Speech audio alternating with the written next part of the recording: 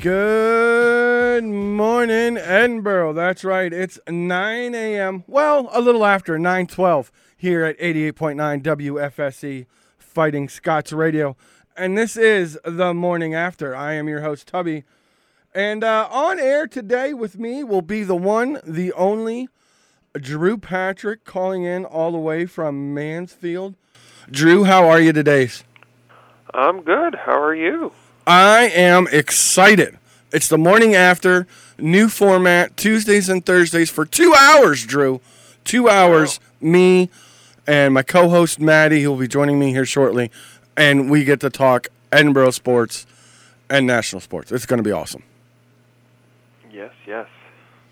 So you're calling in today because you, my friend, are the best researcher, prognosticator I know of in Division I football.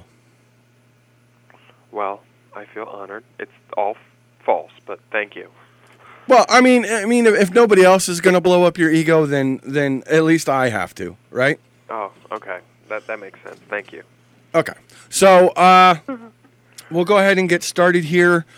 You have some early predictions going in. Do you want to start off with predictions, or do you want to go into news and scandals?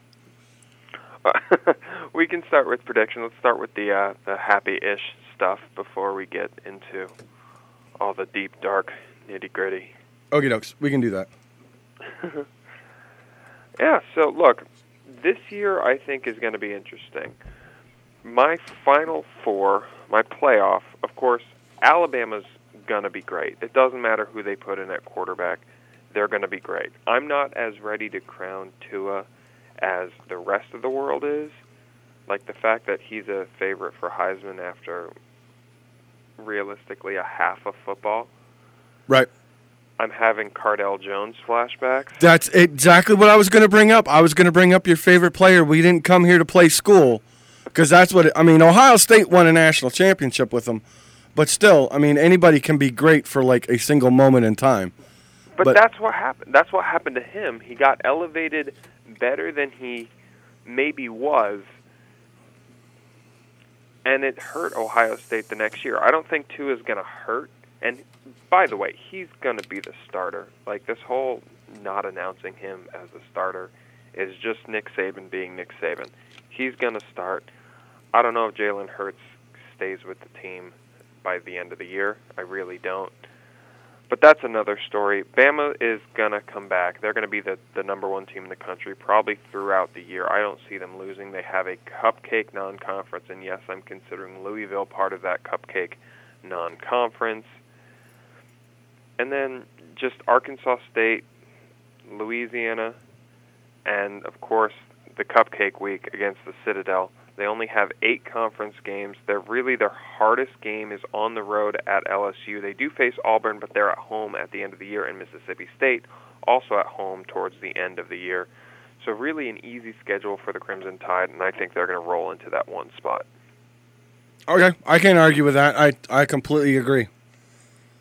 And then at 2, look, I think this team has gotten overlooked pretty much every single year, and they are great every single year, and I'm talking about Wisconsin.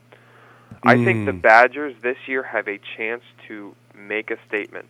Look, they have a couple of very hard road games. They are at Iowa, which doesn't seem like a hard game, but Iowa beats ranked teams at home. That's what they do. You would know there, Mr. Ohio State man, what Iowa can do at home. Then they have to travel to the Big House just 2 weeks later, and then they have to travel to Beaver Stadium. So those are 3 extremely difficult away matches for this Wisconsin Badger team, but I think, truthfully, it's gonna harden this team, and they're gonna do very well this year. Well, in order for Wisconsin to go, I wouldn't have them in the number 2 slot to begin with. Number 3, they might make, if they win the Big Ten, I could see them going in as a 4, but not at 2, simply because the Big Ten is going to be uber weak this year.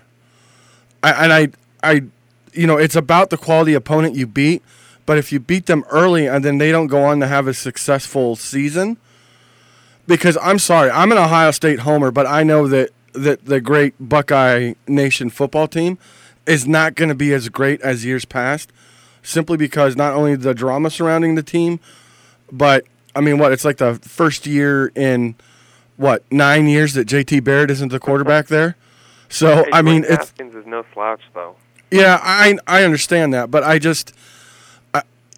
if it's...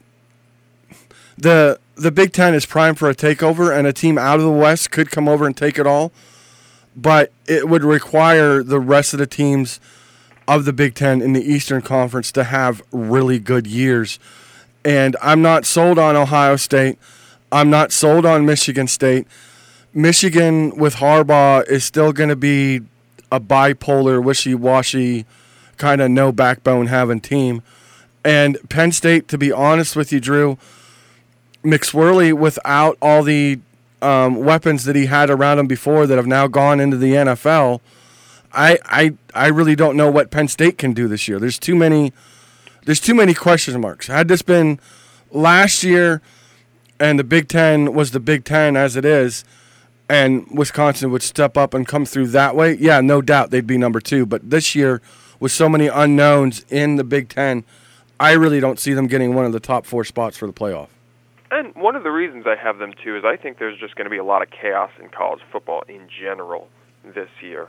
I think Bama is a clear-cut number 1, and I think below them, there's just chaos everywhere, which is why I think Wisconsin sneaks into that spot. And plus, if you win on the road at Michigan and then win on the road at Penn State, those are going to get the committee to look at you and actually respect Wisconsin, unlike any previous year. Plus, that defense is still good, and arguably the best offensive line is up there. So that's my number 2. My number 3 is Clemson. I think, of course, Clemson's going to do what Clemson's going to do, and they're going to drop a game to a team that they really shouldn't, which is why they're not 2 and 3. But I think the ACC is open for them to just roll through. Miami is maybe a threat, but you're not going to see them until the championship game, and by then you'll be ready to go. They have a fairly simple schedule, although week 2, Texas A&M, that's going to be a fun game to watch. I don't think Texas A&M is back, but it's going to be interesting to see this team against Jimbo again. So that's going to be interesting. But other than that, not a really difficult schedule. They have to travel to Florida State in October, late October. But other than that, nothing really stands out as magnificently difficult. But that game against Florida State could be where they trip up, because there's always one. And and also, speaking of quarterback battles, let's talk about this Clemson quarterback battle. Kelly Bryant got you to the playoff last year, and y'all already want to replace him with the incoming freshman who you haven't seen at all. You've seen in the spring game. Right. I get it. He's got a lot of intangibles that people love in a quarterback, but Kelly Bryant needs to be your guy. He's a senior, he's a leader, and he got the team to the promised land. You just ran into Alabama last year. Right. I completely agree, and it's almost like the Brownsian effect, where you have a starting quarterback, but the most famous guy and the most beloved guy on the team is the backup quarterback, simply because he hasn't broken your heart yet. 9:22 right here on 88.9 WFSC Fighting Scots Radio. This is the morning after, and we're talking with Drew Patrick, alum now with Mansfield University in their sports information department. He is the director of their visual digital media, right? Something like that? Yes. Okay. Even if it's a made-up title, it sounds good to me, Drew, and I'm going to stick with it. I'll take it. All right, so we've gone through. Your number 1 is Alabama, which I agreed with. Your number 2 is Wisconsin for your way too early predictions as who's going to be in the Division I playoff. And then your number 3 is Clemson, which I also agree, even given the quarterback controversy. Who's your number 4, Drew? And my number 4 is going to make all your hair fall out. because they're not ranked in the preseason top 25. But do not sleep on Arizona. I think Arizona coming out of the Pac-12, I didn't want to pick two teams from a conference to be in because just out of, I don't want to see that. I think your conference should decide who's in. So I would probably have another Big Ten team in, or Georgia maybe in there, but I'm going to go with Arizona because I think, when was Kevin Sumlin, who's now the new coach, the most successful? When he had that quarterback that you refused to say his name, Johnny Football. Right.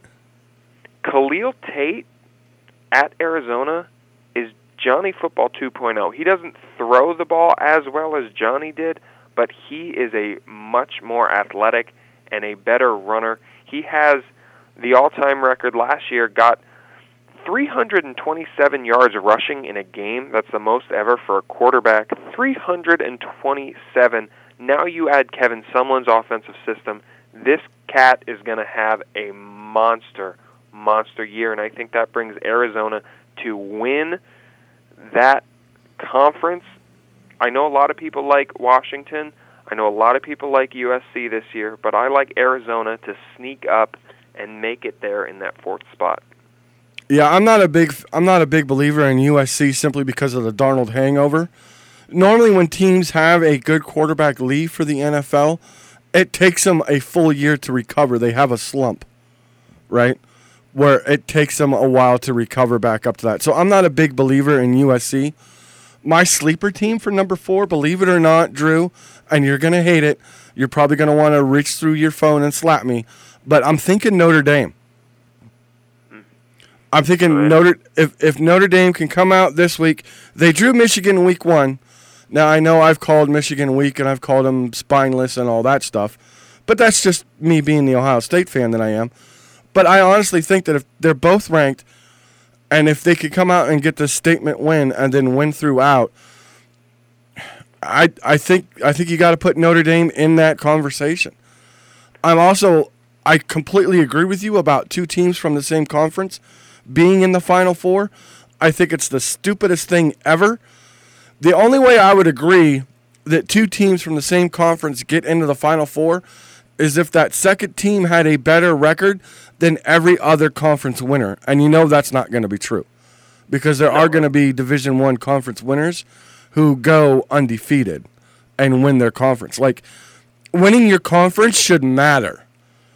Also, I'm not, because people keep throwing out the example, what if Alabama and Georgia are undefeated by the time they meet in the SEC championship game? Shouldn't they both deserve to be in? No. And my argument is no, because they faced each other.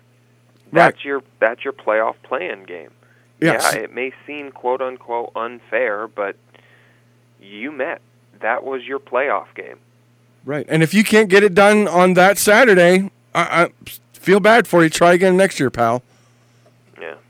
I don't know. Maybe that's just me. Maybe that's just you. Maybe we're just two old grumpy men saying get off our lawn. But it's what I believe, Drew. I completely agree. This is a weird show. How is it that you move halfway across the state and now all of a sudden you and I are agreeing on everything? Did you move over there and gain perspective? Is that what happened, or did I just mature? Distance makes the heart grow fonder, Tubby. It could be. Could very well be. But we will be meeting, Drew and I, as Drew's going to be a frequent caller here on the show. A little bit of news. I put it out on our social media. The morning after show, Pigskin Pick'em League is back. So feel free to log on to ESPN, do a search on the morning after, and you will find our Pick'em League. It's straight up, no points. You simply pick the winner. You pick it correctly, you get a point. You pick it incorrectly, you do not get a point. And at the end of the season, these are all NFL games. There's no NCAA, no local high school, none of that squirrely stuff that your local newspaper tries to pull on you. No, this is straight NFL picks. We pick every game that week, and we'll review our picks here on our Thursday show, so that way you can know what we're picking before Thursday Night Football.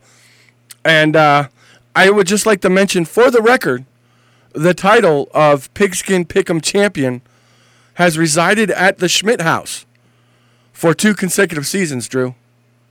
Yeah. Well, mean, I kind of gave up halfway through. That's the only reason. I was terrible, but last year, but still. Yeah, so my wife won it season 1, and I actually pulled out the victory, which, let me tell you what, there's plenty of nights I slept on the couch last season. But Tubby pulled it out for last season, so that'll be interesting. And then you and I are also getting together at the end of the month here in September, getting together for Ohio State, Penn State. Yeah, arguably going to be the game of the year and really could decide the Big Ten East. I think these are some of the top teams. I like Michigan as a sleeper, and you're not a huge fan of Michigan State, but look, they have almost everybody returning.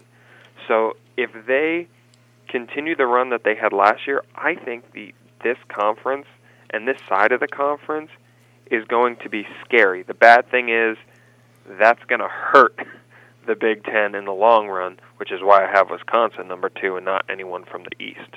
Yeah, I mean, if they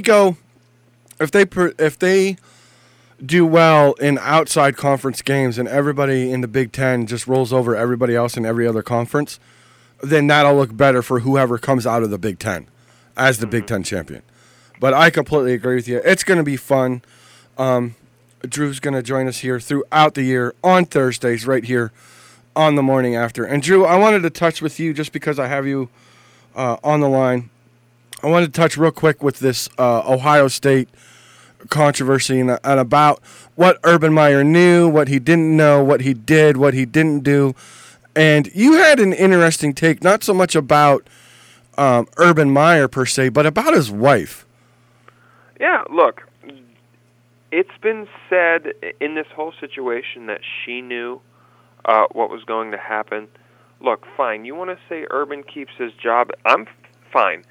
I'm not a huge fan of that, never will be, but fine. I'll take that. But honestly, the real question that I think no one is talking about is Shelley Meyer. Look, she's a nurse with the school, and if she knew this was going on and she did nothing, how does she still have a job at Ohio State? I think everyone knows Urban Meyer's name, and really what this gets caught on and why Shelley Meyer is kind of flying under the radar is because you follow the icon, and the icon is Urban, so no one is following Shelley. And I think she is the one more than the other who needs to lose her job.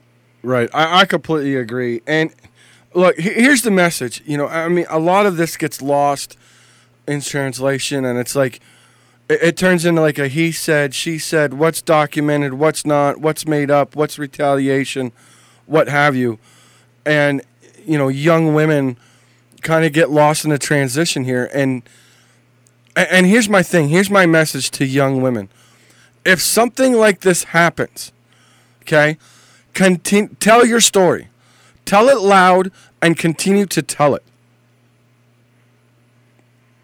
Do not stop telling your story until somebody listens to you. It doesn't matter who the offender is. It doesn't matter their name. It doesn't matter their position. It doesn't matter who they're friends with. If this happens, tell your story until somebody hears you. Period. That's all there is to it.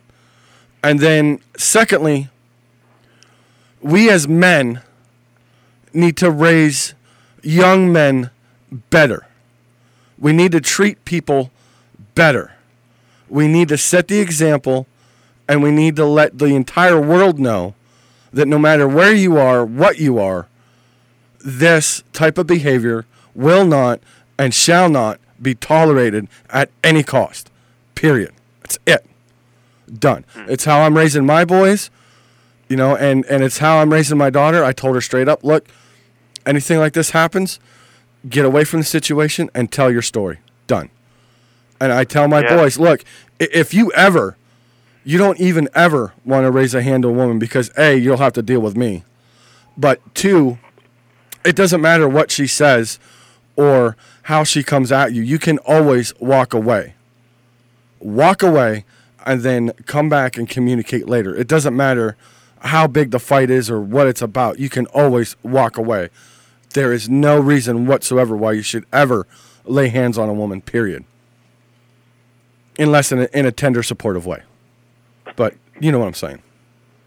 No, it's just this whole situation, and I know there's all these comparisons to what happened at Penn State, and especially we get that here in PA, but it's not anywhere similar.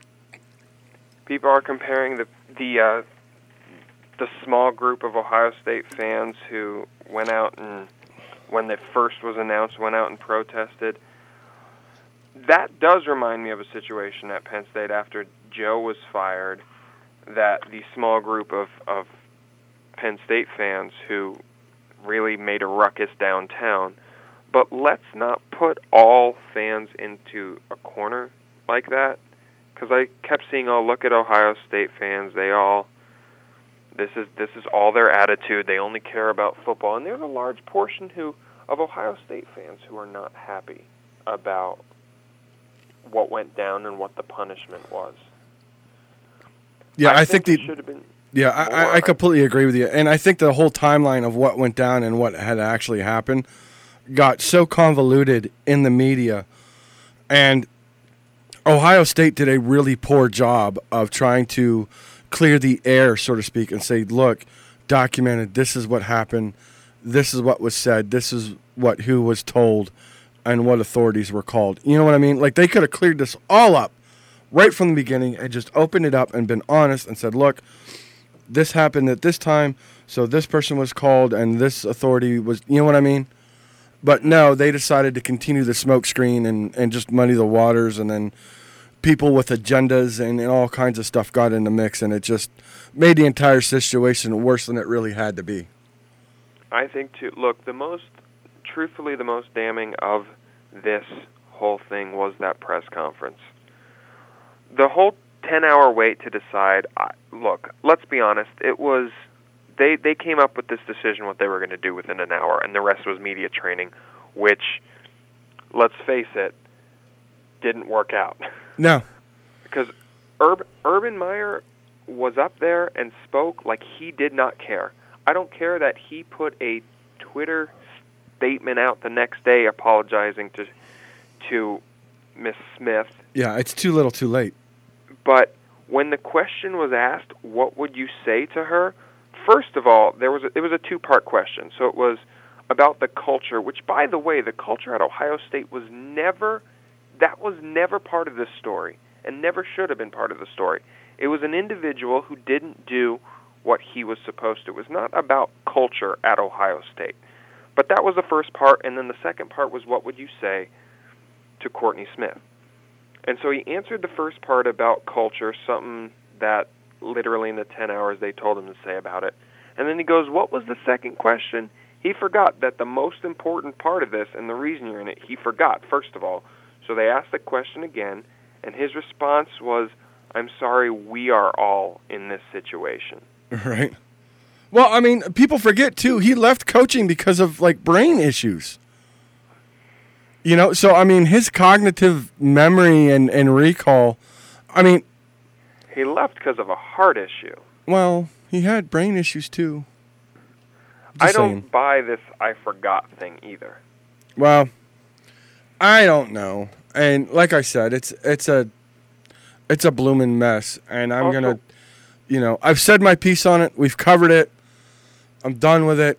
One last thing here about Ohio State. This is mainly to the committee doing playoff. Yes. If Ohio State loses to TCU in week 3, don't send them.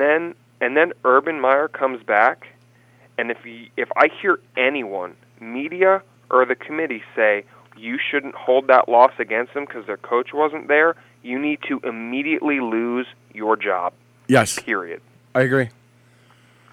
If you're a committee member and that comes up even as a thought, you need to resign right away because that is a joke. Yep, because the team's bigger than one guy. And you know, and so he's only suspended from the team for one full game, where he can't the first week. So he's not allowed to prep the team this week for their game coming up Saturday. But then after that, he's allowed to prep the team throughout the week for the games on Saturday. He just can't be on the sidelines those 2 Saturdays. Yeah, it's a ridiculous punishment. And then amazingly enough, he comes back before the Penn State game. Huh. Yeah, he comes the week right before. Huh. A lot of people said 5 games, but 5 games would have been missing that game. Yeah, and they weren't going to do that. Look, a kid who sells his shoes gets 4 games, and Urban Meyer, for a potentially criminal offense, gets 3. Yeah. Right? Something's broken. Yeah. Oh, yeah. NCAA, completely broken. Completely Also, agree. Where have they been in all of this? Perhaps that's still the Penn State in me, but where have they been in all this? Right. I don't know. I'm sure there's more fallout to come. So, but Drew, we appreciate your time. Thanks for calling in, and we look forward to hearing from you next Thursday. As next Thursday, Drew, you'll be in with us as we make our picks. All right. Sounds great. Thank you very much for having me. All right, Drew. Thanks a lot, buddy. We'll talk to you later. All right. Talk to you later.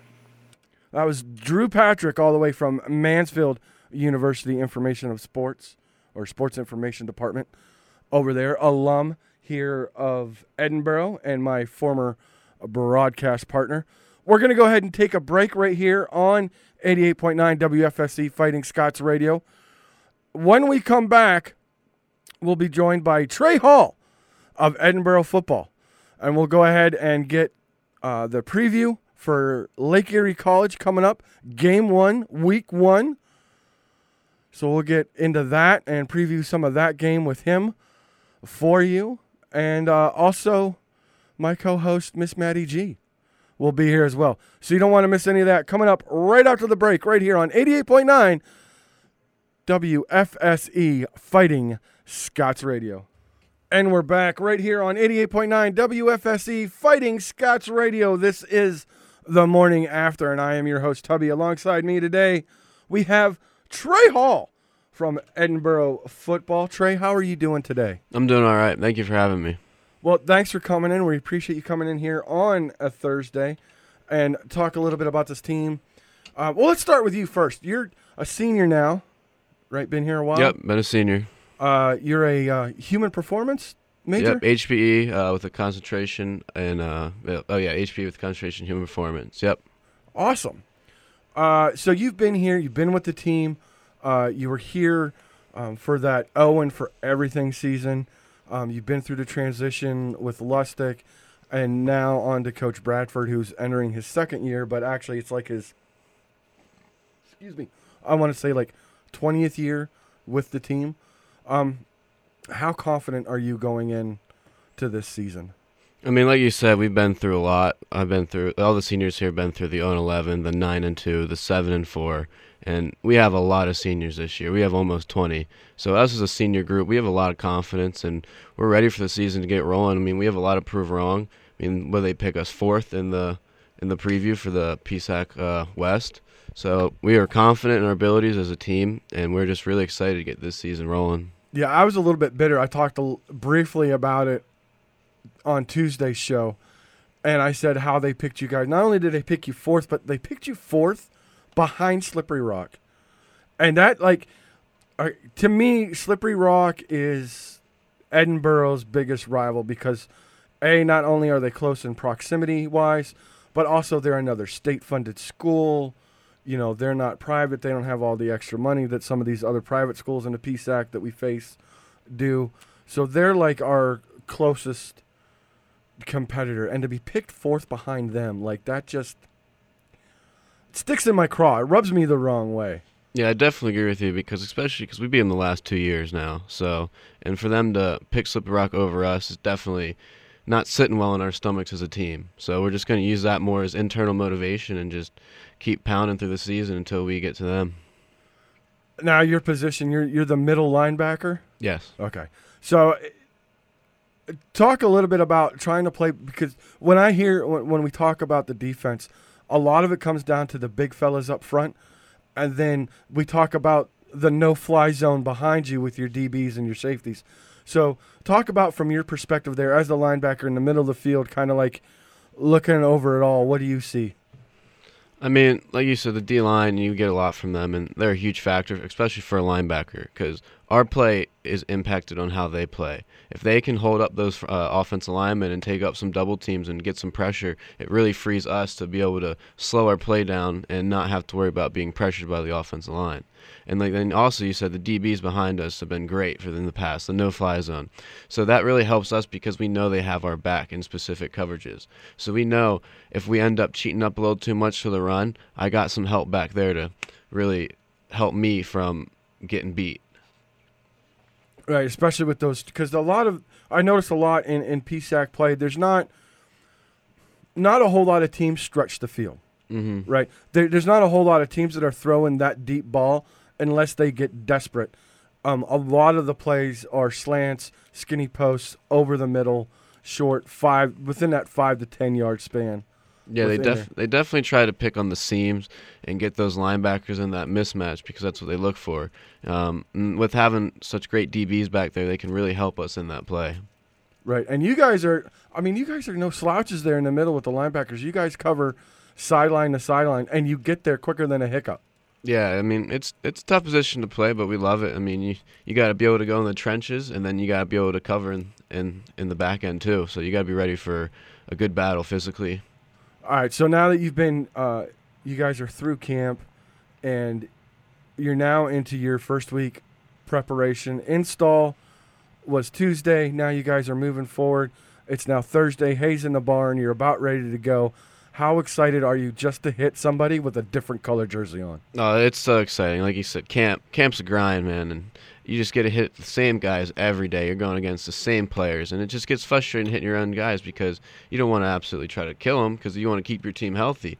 So it's just going to be really exciting to actually hit a guy in a different color jersey and not have to hold back or anything. Now, you guys had been playing, practicing against our offense. Our offense is up-tempo, no huddle, continuous movement. What have you seen as a defensive player trying to defend against our offense? How does our offense look this year?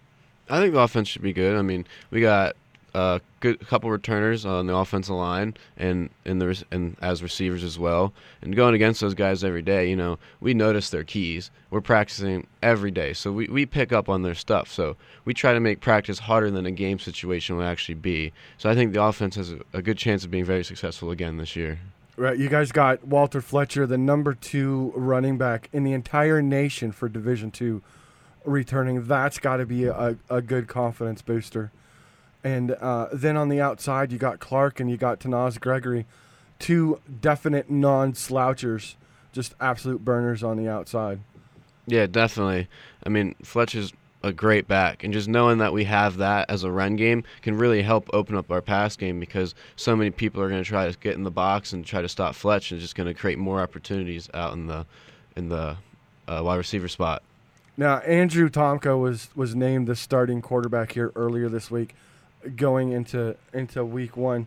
What have you seen out of him going into camp and coming out of camp as a quarterback? Definitely noticed this year he's had a lot more confidence in himself, which is good because, I mean, this is going to be his first year starting. So that's what we need to look at him, is confidence. And he's definitely going to be a good leader out there and just help kind of get the pace of the game going. He's athletic, so he can move with his legs if need be. So he can really add a run threat too as well as a pass threat. Now, I said this on air Tuesday, and I put it out on Twitter yesterday. There's some guys that play quarterback, and then there's some guys that just are a quarterback. And when I met Andrew Tomko, and I kind of looked at him, and I was like, wow, this kid is a quarterback. Mm-hmm. I mean, he just looks the part, big, tall, strong arm guy. In the spring game, the red and white game, I saw a lot more poise out of him. He looked like he had more control over the offense. Last year, he did sub in for Jake, former quarterback Jake Sisson, as Jake went out with a concussion. I believe he was out for like a game and a half, I think, in the concussion protocol. And he performed well in those 2 games. So, from an outsider's look in on the team, I completely agree with you. I think he's going to do very well. I think he's going to do a lot of good things for this team going forward. Last year, let's talk a little bit about your opponent now coming up, Lake Erie College. Last year, they came here into our house, and you guys just pretty much shut them down and just wore the dog crap out of them. So how are you looking at it this year coming in? I mean, we don't know a lot about them this year because they've gone through a couple new coaches, and they had some in the spring that aren't back in the fall. So we're really just kind of sticking to our game plan and just really trying to execute because, like I said, we don't know what exactly they're going to run offensively. So we're just game planning of how we think what they're going to do and just go out there and execute to the best of our abilities. So they were picked, looking at their website, the LakeErieStorm.com. Lake Erie football team was picked 8th in the 2018 GMAC, which is the Great Midwest Athletic Conference coaches preseason poll. There's only 9 teams in the conference, so they were picked second to last in that. And they have a good running back who's returning, Antoine Harris. He led the team with 517 yards rushing on 114 carries. Averages about 4.5 yards a carry and has 2 TDs. And then they have a few defensive standouts. But so I think they're going to be more of a, if I remember correctly from last year, they tried to mix it up, but they really tried to rely. They're a run-heavy team. Yeah, I definitely agree with that. I think they're going to try to pound the ball, and that's what they're going to be. That's what their go-to going to be. Their whole game is just run, run, run. So that's going to make your substitutions online and in the linebacking core going to be key. Talk a little bit about how your substitutions work and your attitude as opposed to like on or waiting to get on. I mean, we do a great job here at subbing because with the fast up-paced tempo of college football nowadays, you have to keep your guys fresh.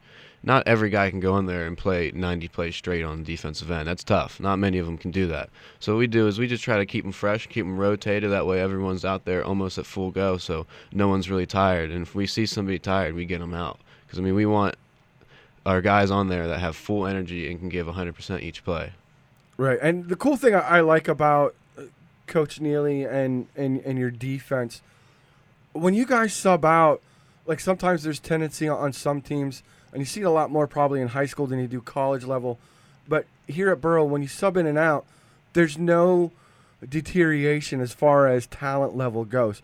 Like, so you sub out Ballou, you bring in another guy, and it's the same talent level. Like, you're not dropping at all. So you're basically getting clones in and out all the time. Yeah, that definitely helps when we have pretty much 2 deep guys who could be starters. But, I mean, it tremendously helps us because the next guy up, we know, can get the job done and get the job done well. Right. Awesome. So we're looking forward to that. You guys will make the short, I think it's like a 2.5 hour drive. Yeah, I think it's more like an hour and 45 minutes. It's not too far. Maybe it's just me because I drive from Titusville, but it's not that far. It's just over the border in Paynesville, about midway point between Cleveland and Edinboro. I know because I drive it all the time when I go over there to watch my Browns lose. So, so we'll go ahead and we'll take another break right here on 88.9 WFSC Fighting Scots Radio. We're on with Trey Hall of the Edinboro Fighting Scots football team. When we come back, Trey, we're going to talk a little bit about the NFL. Down for some of that action? Yeah, definitely. All right, so we'll get into the NFL. We'll talk maybe a little bit about the new helmet-to-helmet rule and maybe what you've seen. You get a chance to watch a little bit of preseason football? Yeah, I watched a little bit. All right, so we'll get in and we'll talk about preseason football and what we can look forward to right here on 88.9 WFSC Fighting Scots Radio. This is The Morning After. And we're back right here on 88.9 WFSC Fighting Scots Radio. It is now 9:57 here in the morning. So if you got a 10 a.m. class, best get a move on because you're late.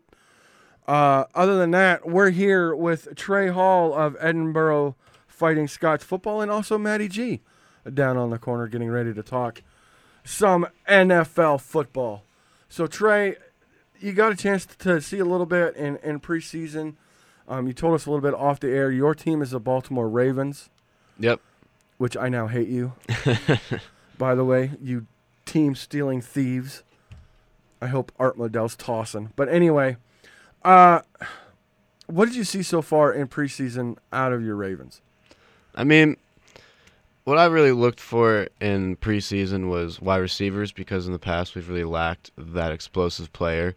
And then I also was watching, obviously, Lamar Jackson, which is the big talk of because we've had Joe Flacco for numerous years right now. Who's super overrated. And I agree with that. And we overpaid him, and he almost tanked our whole organization after his one good playoff Super Bowl run.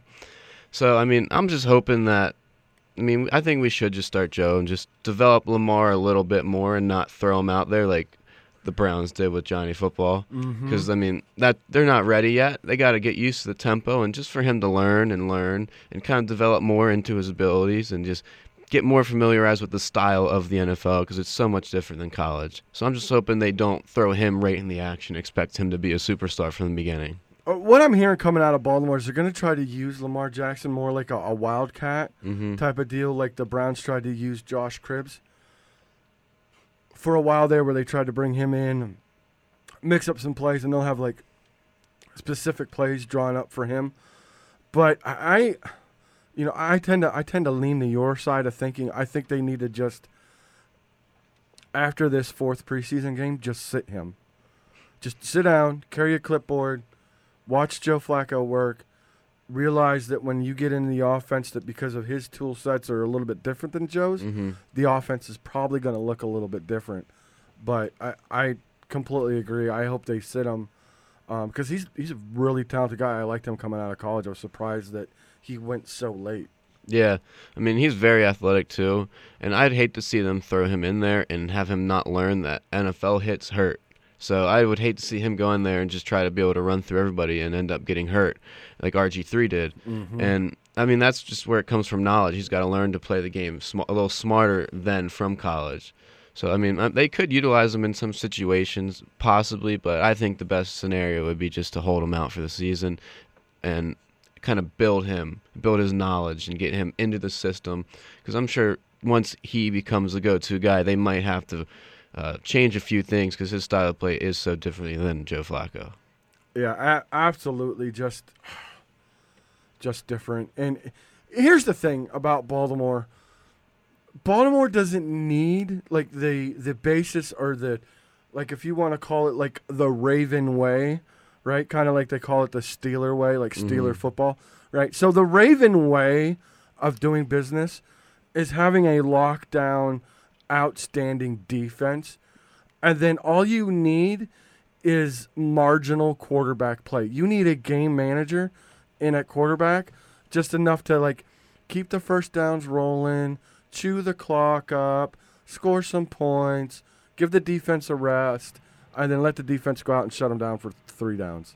Yeah, I definitely agree with that. We've never been an offensive team that's going to put up 40 points to 30 points a game. We always depend on our defense to play pretty well and hold their offense to minimum points, and that way just keep our offense, like you said, just moving the ball, eat up some clock. We got Justin Tucker back there who can hit a field goal from just about anywhere. So, that really helps our offensive style, is when we know as soon as we're getting to like the 40, we're almost in range of 3 points every time. Right. You guys won a Super Bowl ring with the king of mediocrity, Trent stinking Dilfer.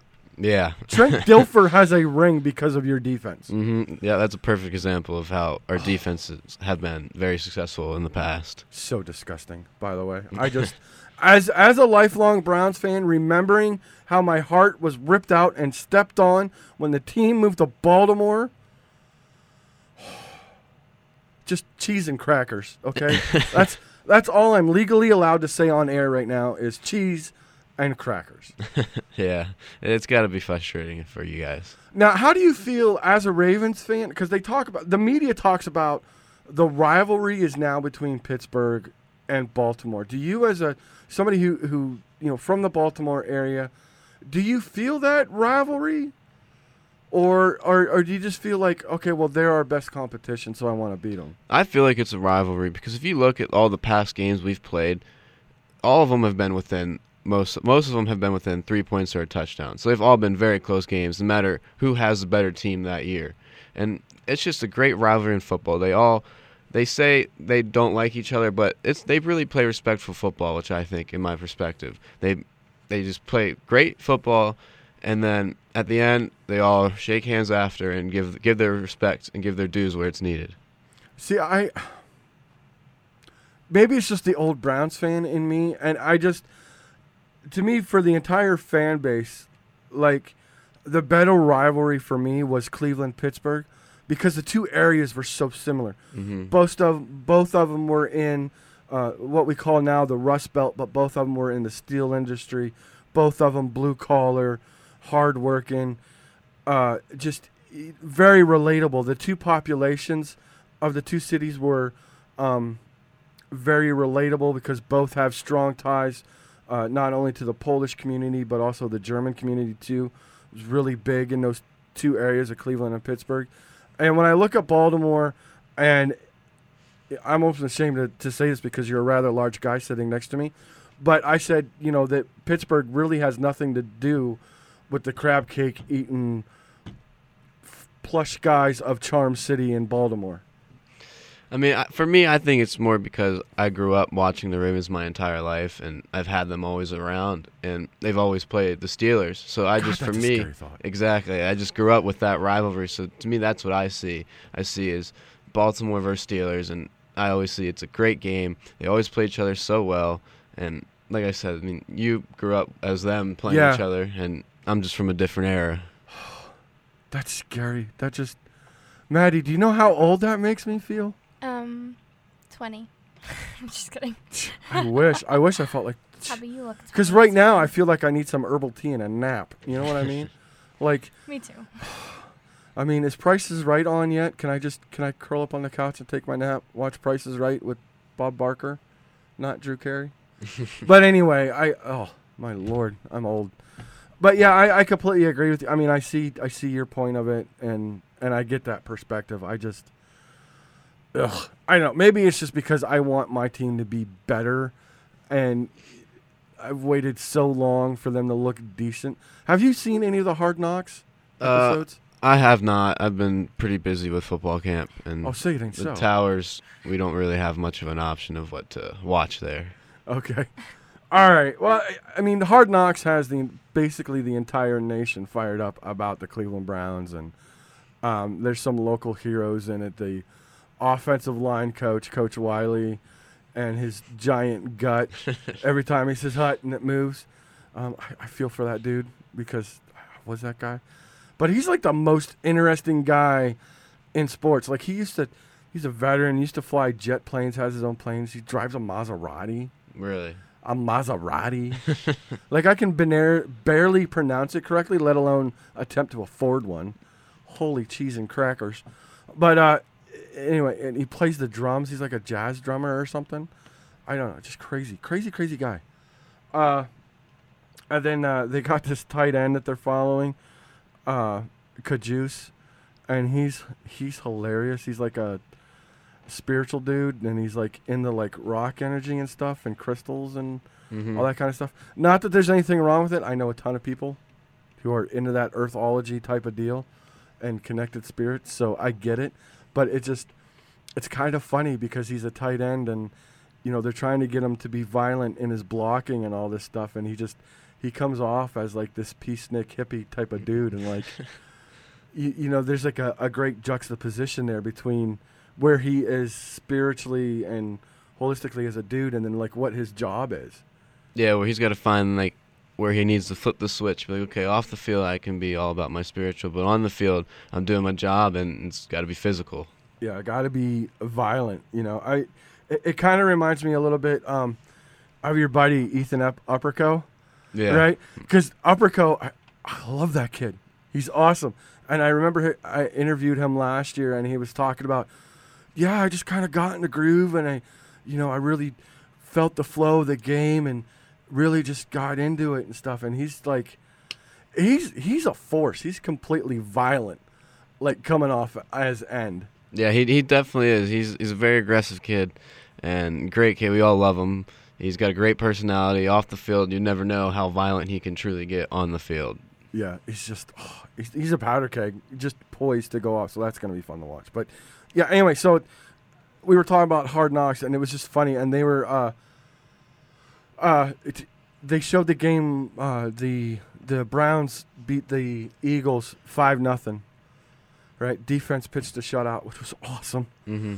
And so the kicker made the field goal, right? And Todd Haley, the offensive coordinator, the kicker's coming off the field, and he says, "Great job, you F-bomb kicker." And I'm like, oh my God. Like, really? Like, that's how you're going to cheer your guy up? Like, you're going to call him an F-bomb kicker? Okay. That makes absolute sense. And then one of the big fights was between Greg Williams and Todd Haley. And Todd Haley was screaming, "Good teams on defense don't touch their quarterback in practice." To which Greg Williams said, "Well, then block him then. Somebody's got to block him." But there was a lot more curse words in there. Yeah. And it was just hilarious. So, I mean, it's fun for me. This is the first time I've ever watched Hard Knocks. I've never watched any of the previous ones. And as a Browns fan, I think it's exciting. It's kind of cool to look behind the curtain a little bit in Berea and what goes on. I mean, you don't get to see everything. I'm sure there's like hundreds of hours of tape of stuff that's just left on the cutting room floor, but that's just how it is. And it's kind of neat. Yeah, I think Hard Knocks is an awesome concept because it really shows a different perspective of football that people don't see, like the behind the scenes. And like you said, I'm sure they do cut some things out there because they don't want to air some of the things that actually go on. But it's really neat that they can do that and show these guys grind. And then it's also kind of you feel the emotions of these players as it's their job. And some of these guys are fighting for their spot because, I mean, they only hold a 53-man roster. So, I mean, it's sad when you grow an attachment to one of the guys that you really like and then they end up getting cut. Right, exactly. And it kind of, I mean, like you watch these guys on Sundays or Thursdays or whenever you happen to watch their games, and, you know, it's almost like watching, you dehumanize them a little bit. You know, it's almost like, you know, you're thinking of them like a video game, like as another avatar on Madden or something, and watching the show kind of really humanize them, be like, oh, underneath all the pads in the jersey, there's a real dude in there. Like, there's a guy, and he's got a wife, and he's got kids, and he's got bills, and he's got concerns, you know? Yeah, like, people don't realize that these guys actually have a life and a family, and their job is to support their family. And they just go out there on Sundays and expect them just to go out there and kill each other and put up big numbers and make big plays. But in reality, Hard Knocks shows that these guys also are human beings as well. They have a normal life. They have kids. They have bills to pay. They're trying. Not every player in the NFL makes $20 million a year. So they're all just trying to get their job done so they can be able to afford and pay their bills and help their family. Right, exactly. 10:11 here on 88.9 WFSC Fighting Scots Radio. This is the morning after. We're joined by Trey Hall, and down on the end is my co-host, Miss Maddie G. Hello, which I haven't said a lot today. You haven't? I've been here the whole time, I promise. Yeah, she has. She's been working behind the scenes. She's got the schedule up and ready, and, you know, basically doing what a sports director does, being my boss. And Not your boss. Tubby? She is. Okay, so I gotta give a little backstory before I go on to this. But before, when we were on commercial break, Tubby said, "Maddie, you don't have an NFL team, do you?" Because if you've been following the morning after, I picked all my sports teams last semester. So I got Pittsburgh for baseball and New York for hockey. Well, the Rangers for hockey because there's like 8 New York teams. Don't have anything for soccer yet. We'll get there. Mm-hmm. We'll get there. But NFL was a big one because it was coming up and we didn't know. We didn't know. I didn't know. So, Tubby, I have picked an NFL team. Oh, Lord. I have. Okay, so background a little further. This is going to get long. So my Rangers are my Rangers because I'm named after Madison Square Garden. Uh-huh. Influenced, right? Yeah. My dad was a big Rangers fan. That was my influence. Pittsburgh is my baseball team. My grandfather on my mom's side was drafted to the Pirates. Didn't get to play because of health issues, but my influence. Correct. Got it. Okay. NFL. So this is going to be emotional and lengthy. It's fine. It's a 2-hour show. I mean, we got 45 45 minutes left in the show. Take all the time you need. So back in July, I lost my grandparents, and my grandfather was a big Jacksonville fan. So I think I'm going to take that influence, and that's going to be my team. Gonna go with the Jacksonville Jaguars. I am. The good thing is that, A, they're in Florida. They are in Florida. So the weather's nice. It is. And secondly, the tickets are cheap. And they're always available. If I could get to Florida, that'd be. Well, I'm just saying that, like, okay, for example, the opening day game, which I am going to, which, by the way, I'm sorry, Trey, I'm not going to be able to make it to Bloomsburg. Sorry. It's all right. But I am going to Cleveland because I'm going over there Saturday night. So I'll be there Sunday morning for the first NFL real game when it counts.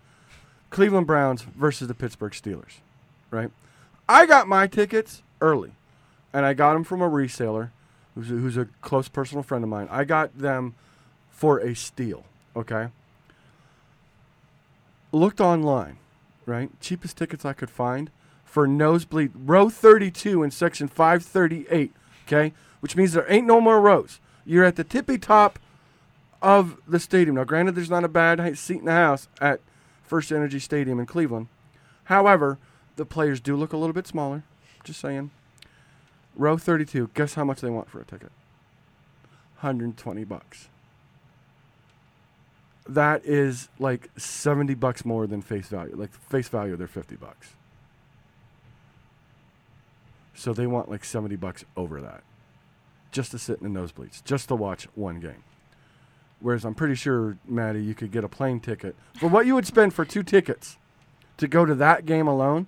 You could get a plane ticket to Jacksonville and fairly decent seats at Jacksonville Stadium. I'm just saying, economically, you made the correct choice. All right, thank you, Tubby. And apparently, they're not that bad of a football team. I mean, No, don't they have didn't they? Bortles down? Isn't Bortles the guy down there? Yep, Blake Bortles is a guy. Yep, he's been there for a while.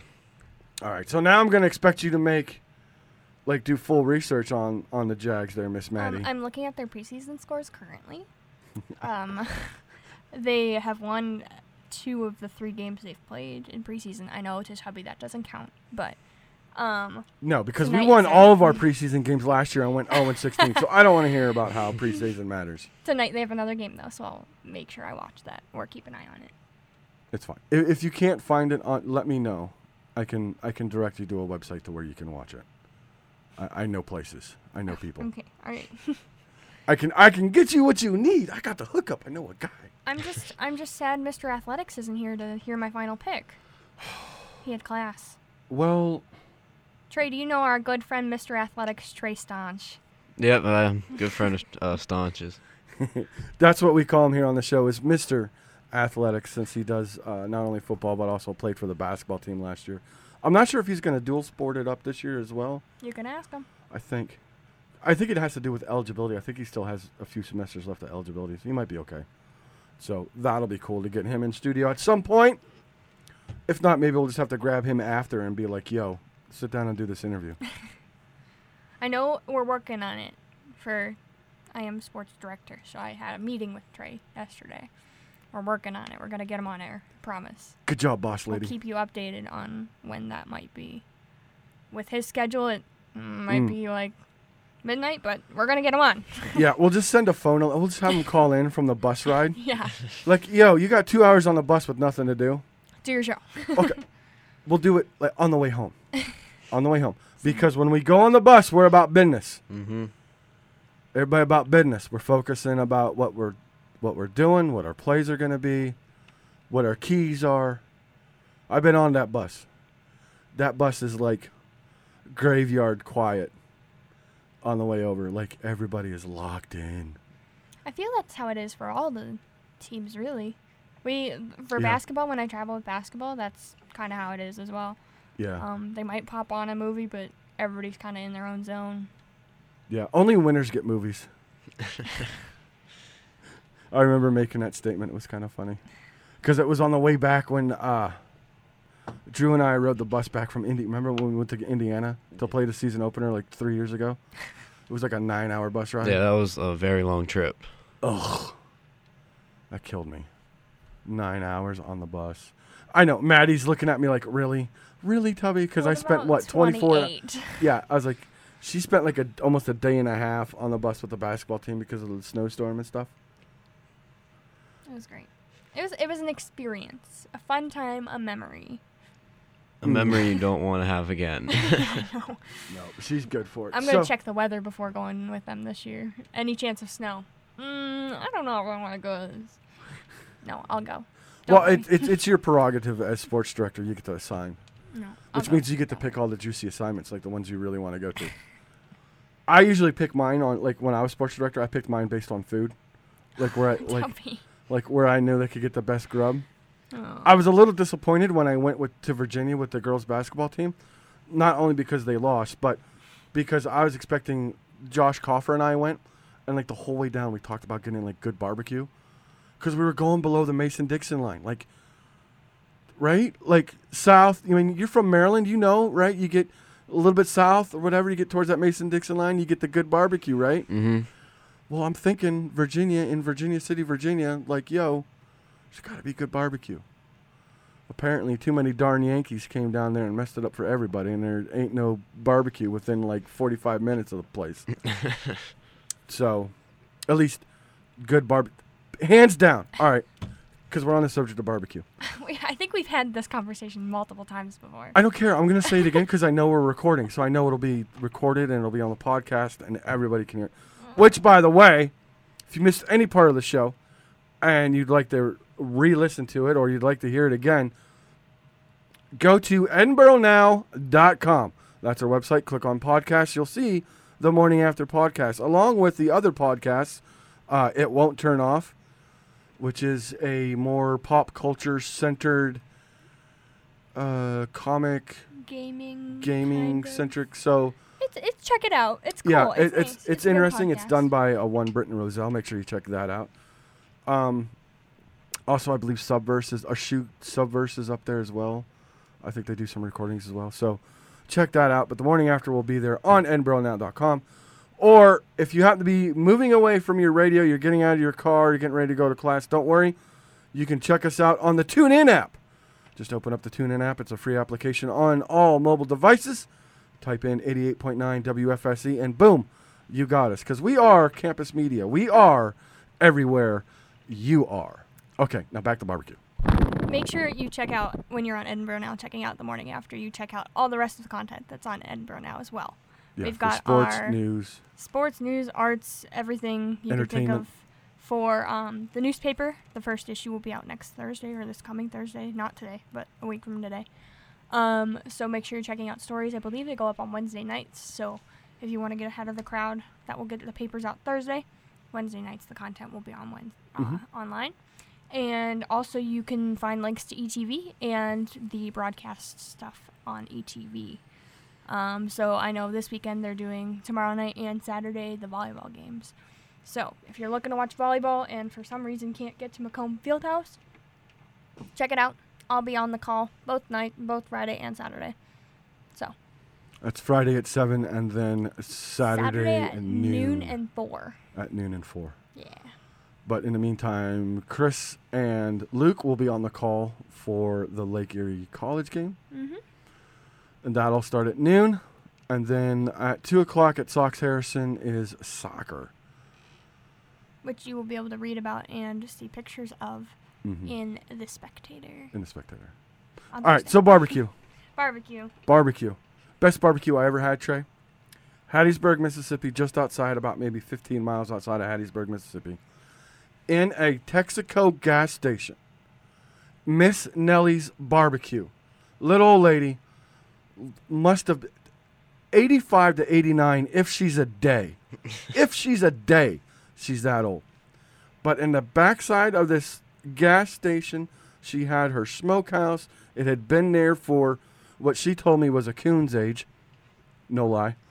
And it was just the most amazing pulled pork barbecue sandwich I ever had.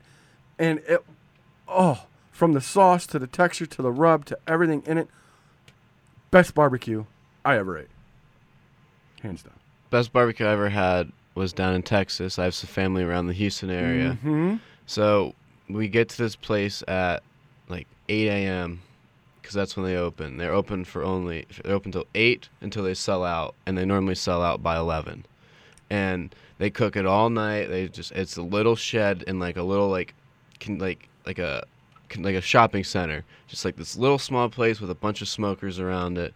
And we got there, we got their brisket, we got ribs, we got pulled pork. We tried to get every item possible, and it was just all the sauce was fantastic. The meat was just so tender, just falling off the bone. Like, it was just, I've never had anything like it. I just can't even eat barbecue after having such good food like that. Right? So like okay, so you draw on that memory, right? Like that's when you're walking through campus here in like January when you come back for the first of the and the snow's like waist high, and the bitter wind is in your face. Like that's the memory I draw on to get me through the snow up here. Right? Yep, and then I can't even go back to eating barbecue because it's like just everything else is just a letdown after having that because I just get the image in my head. It's just like, oh, all I can think of is that great barbecue I had down in Texas. Is this going to get anywhere close? And most of the time it's not even close. Right? It's kind of like when you were a kid and you really wanted that Power Rangers action figure, but then your parents didn't quite get it, so they got you like Global Force action figure. So it kind of looks like this Power Ranger, but it ain't a Power Ranger, and only you know that it's not a Power Ranger, and you're like, you're not a Power Ranger, right? Yep, that's exactly it. Okay, yeah, because that's how I feel every time. Disappointment. If I had the money to go back, Maddie, I'm telling you, I'd bring you back up some, and then you would know why. Okay. Best barbecue I've ever had? Yes. I work at a barbecue restaurant. I gotta be biased. It's also really good food, so it's up in New York. So. It's up in the Yak. Is it over by Buffalo? No, it's where I live. I sent you pictures. I sent you the location. We'll go. Oh, that's right. Yeah. You did, because the wife was like, yo, we need to go, and then we realized we were broke. We'll go. Okay. Okay. All right. We will do that, because I will take pictures. I will gladly take pictures of me and some barbecue. If you have barbecue suggestions, you can get at me on Twitter at GTubbySchmidt. I'll be glad to check them out, especially for the local area. I'm not opposed. There's actually a new barbecue joint in Titusville, and I have yet to eat there. Okay. Let's go there, too. Okay. Trey, you want to go to a barbecue place with us? Yeah, man. All right. He's down. We'll Cool. bring the whole football team. Why not? Well, then bring him on down. I'll have to call ahead, though, because I don't know exactly how many they have. So I know it's a small place. It's locally sourced meat, so we'll see what happens. Alrighty, we'll go ahead and take a break because this is definitely going off the rails here on the morning after on 88.9 WFSE Fighting Scots Radio. We'll be right back after the break, and we'll talk about the new contact rule in the NFL with the helmet to helmet and leading and not leading and all that stuff, and kind of see how that trickles down through not only from the NFL but also down through the college ranks and into, I guess youth sports as well. So don't miss any of that coming up right after the break right here on 88.9 WFSE Fighting Scots Radio. Support for WFSE is provided in part by Bonnell's Auto Group, including Bonnell's Collision in Erie and Fairview, Bonnell's Auto Glass in Fairview, Bonnell's Auto Sales in Erie and Fairview, and Bonnell's Rod Shop in Fairview. Information on each service is on the web at bonnellsauto.com. Hi, I'm Lana Clausen, a farmer in Setanta, Kansas. The agriculture industry has come a long way. Advancements in science and technology have transformed the sector, creating new job opportunities and a demand for highly skilled workers. I am proud to support the next generation of ag leaders through the America's Farmers Grow Ag Leaders program sponsored by the Monsanto Fund. Each year, farmers can help local students by endorsing them for a $1,500 Grow Ag Leaders scholarship. The scholarship allows students to pursue their dreams of studying an agriculture-related field. Each year, the program provides more than $500,000 to students enrolling in trade schools and at 2- and 4-year colleges and universities. A variety of fields are eligible, including farming, education, agronomy, engineering, mathematics, data science, communications, and many more. I encourage high school seniors and college students to apply today by visiting growagleaders.com. FFA membership is not required. Whoa, long time no see. It's me, the Rock t-shirt in the back of your closet. Dude, remember? You crowd surfed in me, man. But you haven't worn me in like forever. I get it, you're retired, but I still got some rock left in me. So take me to Goodwill, where I can really make a difference. Your donations to Goodwill create jobs, training programs, and education assistance for people in your community. To find your nearest donation center, go to goodwill.org. Donate stuff. Create jobs. A message from Goodwill and the Ad Council. And we're back right here on 88.9 WFSE Fighting Scots Radio. This is the morning after. It's 10:33. So if you had a 10 a.m. class, you missed it. I'm sorry. take the L on that one. You are not getting credit for showing up. I can tell you that right now. So, but if you do have an 11 a.m. class, you still got plenty of time. You can put on your big people pants and get on out the door and make it to class on time. I'm joined here on the morning after with my co-host and boss lady, Miss Maddie G, and also Trey Hall from the Edinboro Fighting Scots football team right here in studio. So I've been kind of dancing around this issue a little bit. The new helmet-to-helmet rule, right, in the NFL. And at first it was like this big ugly monster, and they were throwing flags all over the place in the early preseason. Now they've kind of calmed down. They backed it off a little bit, but it's still kind of present. Trey, how do you see that like changing tackling, as it were? I mean, tackling is hard as it is. You're coming full speed at somebody, and your initial thought is, I got to take this guy to the ground. You're not thinking of where your head placement should be or how to tackle them. So, I mean, right there, it makes it a difficult task. And then now with the new rule, you can't lead at all with any part of like the top of the helmet or the crown of the helmet.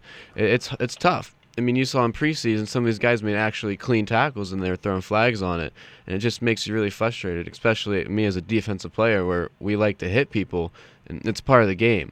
I get people want to make it safer, and which they should. I mean, it's a physical game, and you can really limit some of the bad hits, but some of the clean ones they've just been throwing flags on. It's just been really taking tackling out of the game. Right. Like I tell my sons this all the time.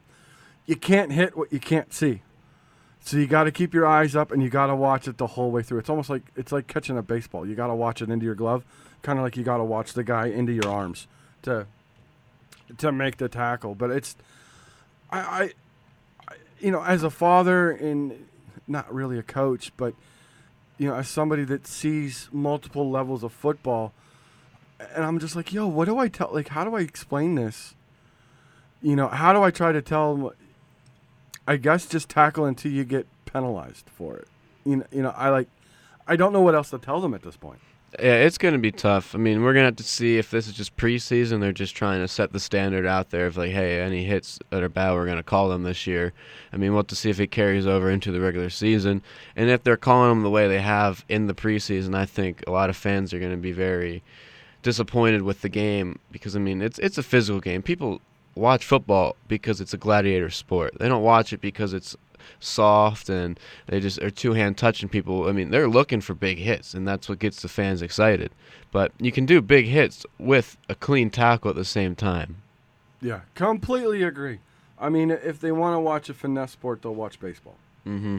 I mean, baseball is all finesse, and there's some collisions in it, and there's some but most likely it's finesse, and even that game has changed. Ugh, let's not get onto that one.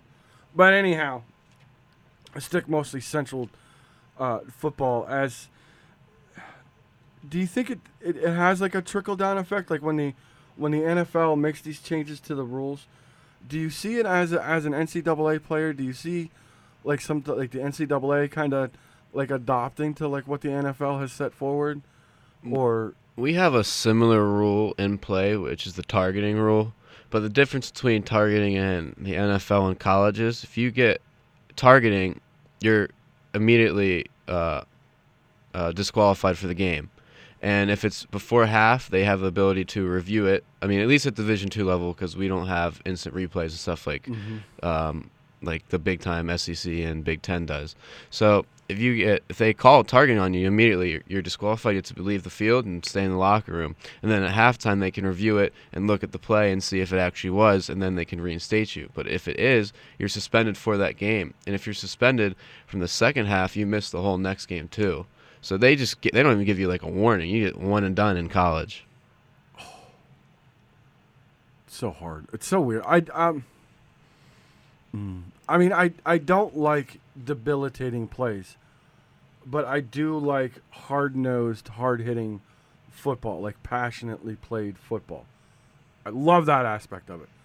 But at the same token, I don't want to see guys get massively injured and carted off the field, in that capacity. Excuse me. And it's just so weird.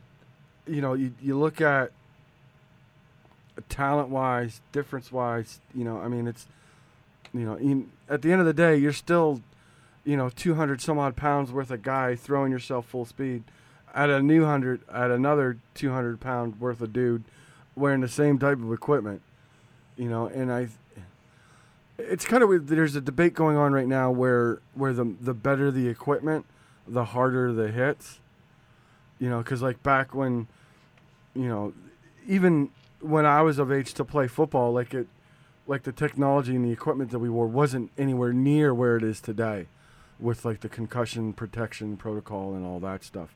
So do you think that has something to do with it too? Like the better the equipment, the harder the hits are because you feel more secure in your equipment? I mean, possibly, but this gear is designed to protect you to the max. I mean, these new helmets they have those little ones that have like the little bubble on it that's supposed to cushion the impact to take it off. I mean, concussions are going to happen no matter if you have the helmets from when they first played the game or to the helmets now. It's going to happen. You're getting hit in the head. It's bound to happen. I mean, I say with the padding you do have, you feel more protected. I mean, then you're also willing to throw your body more out there if you don't feel it as much as a defensive player. Yeah, I can totally see that. I mean, it's just, I don't know. It's just so hard to try to figure out, like, where the line of delineation is. And, excuse me, from going from, you want to take the massive injuries out or mitigate the injuries as much as possible. But you don't want to take away from the true spirit of the game because then you end up playing flag football, and that's not football. I mean, it is, but it isn't.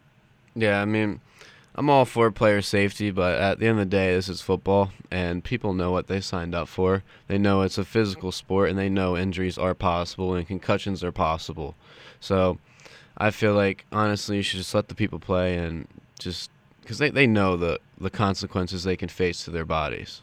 Yeah, I think it's awesome, though, as I watch my sons go through this program. They're just starting to learn. But in our Pee Wee program, our kids go through a concussion protocol. They have the pre-concussion test.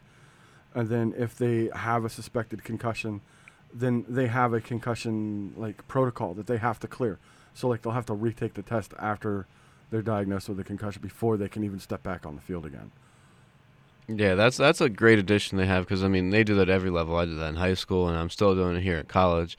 I mean, we know concussions exist, and now we're getting smarter about diagnosing them and giving your brain actually enough time to heal. So, I mean, with all that, I feel like, yeah, you get a concussion, let him take his time, heal, and then you get healed, you're back. I mean, it's going to happen. You're going to, somehow or another, you could face a concussion. Yeah, I think we're getting a lot better at the treatment. Maddie, do you have something? They have those tests even when you're not playing a contact sport. Like, I didn't play contact sports, but still had to take them for the sports that I did, like track and so I did like track and marching band, and those aren't contact sports. But we still had to take them so that they knew if we were to get injured, they could be able to tell. They had a baseline on you. Yeah. See, what a difference 20 years make. We didn't have any of that stuff. We had smelling salts and a coach telling me to rub some dirt on it and walk it off. Suck it up, son. That's football. You get out there and you hit somebody. Of course, in football, I wasn't the great physical specimen that you see before you today. I was a 6 foot, 168 pound mess. And that was soaking wet with all my clothes on. It was bad. I was the wee little guy. I didn't actually grow into the physical specimen that you see before you today until a few years ago. After my service. Well, I was pretty heavy in my service. That's how I got the name Tubby. When you're 6 foot and 270, kind of draws some attention to you. You're kind of a big guy. Which is fun. I'm going to have to put it on. I have it on my Facebook page, but I'm going to have to show you guys. It's funny. Because my job in the Army, I fix computers, right? So I was in computer services. And I have this picture of us standing on our porch outside of our base in Iraq. And it's funny because outside of our captain, who was like a wee little guy, he looked like a member of the Lollipop Guild from The Wizard of Oz. Outside of him, the rest of us on our computer team looked like offensive linemen. Like, seriously. Like, the four of us could be, like linemen starting almost at any Division II football team. Well, I don't know. Coach Corey may not because he has standards, so he may not let me on his line. By the way, shout out to Coach Corey. I do love you, buddy. You're awesome. Even though he doesn't bring me barbecue when he goes on his recruiting trips. Darn that guy. But yeah, so it's funny. It's hilarious because we're all like real big guys. Like I was 6 foot and 260, 270. The other tubby was 5'11" and 250. Nacho was like 6'1" and 240. Troy's 6'4" and like 280 or something like that. But he was ripped, and he was 40 at the time when I deployed 10 years ago. And he was like an actual physical. I joke about me being a physical specimen, but this dude was ripped. Like that's all he did was like fix computers and work out. Like I was scared of him. It was kind of funny, but I digress. So that about does it for us here. It's 10:44 here on 88.9 WFSE Fighting Scots Radio on a Thursday edition of the morning after. Trey, do you have anything else to add? Anything you want to say going forward? Nope. Just thank you for having me on here today. Thanks. You've been an awesome guest. Look forward to having you back or anybody else, I guess, from the team next Thursday, as we'll turn this into an actual Thursday thing. We'll do Thursday football main priority here on the morning after. Don't forget, 7 p.m. Friday, that's tomorrow night at Macomb Fieldhouse, volleyball season opener. Don't miss it. You want to be in Macomb. You want to be there for all the exciting action. Maddie G will be on the call on ETV, which will be broadcast if you can't make it out to Macomb. And then also they'll be in action at 12 again on Saturday morning. They'll be in action again. And again, I think, Maddie, you're going to be on the call for that as well for ETV. Friday night's game is actually going to be on WFSE as well. Okay. So you can listen to it here on WFSE for Friday night's game. Saturday is ETV only because they will be playing at noon. Also, the football team, as mentioned all day long today, will be in action against the Lake Erie College Storm. So they'll try to weather the storm, as it were, Saturday at noon. That can be heard right here on WFSE. Chris and Luke will be on the call for that. And then at 2 o'clock, ladies soccer will be in action at Sox Harrison Stadium. You can catch the recap of that in the next issue of The Spectator for photos and article to follow. And then at 4 p.m., ladies volleyball again to finish out the weekend, Saturday night. Again, ETV, Maddie G on the call as well. Anything I forget? Tonight, actually, is the women's soccer team home opener, but it's not home. It's not home. It's their opener. It's their season opener, and that's at Notre Dame College. It is. In Euclid, yeah, Ohio, one of the eastern suburbs of Cleveland, right across the border. That's a nice 2-hour trip over there. It looks like kickoff for that one is at 4. 4, and it looks like it's going to be streamed because they do have a link and onto the Notre Dame website. Okay. Awesome sauce. So if you're looking for the link for that, I'll try to tweet it out through our social media. Or you can go to GoFightingScots.com. That's our sports information site. They'll have all the links available for you there. Also, if you missed any part of the show and would like to listen to it later, check out the podcast on EdinburghNow.com. So until Tuesday, when we will have the giant wrap-up show, and we'll bring you all the action from women's volleyball, women's soccer, the football team on Saturday. Everything you need to know about Edinboro will be on that show Tuesday. Also, we'll continue with our segments of Tuesdays with Tom, as Tom Reisenweber will be calling in from the Erie Times News to talk about local high school football. And we'll break down all the big matchups that happened Friday night and clue you in on what to look forward to the following week. So from all of us here at the morning after, have yourselves a great day.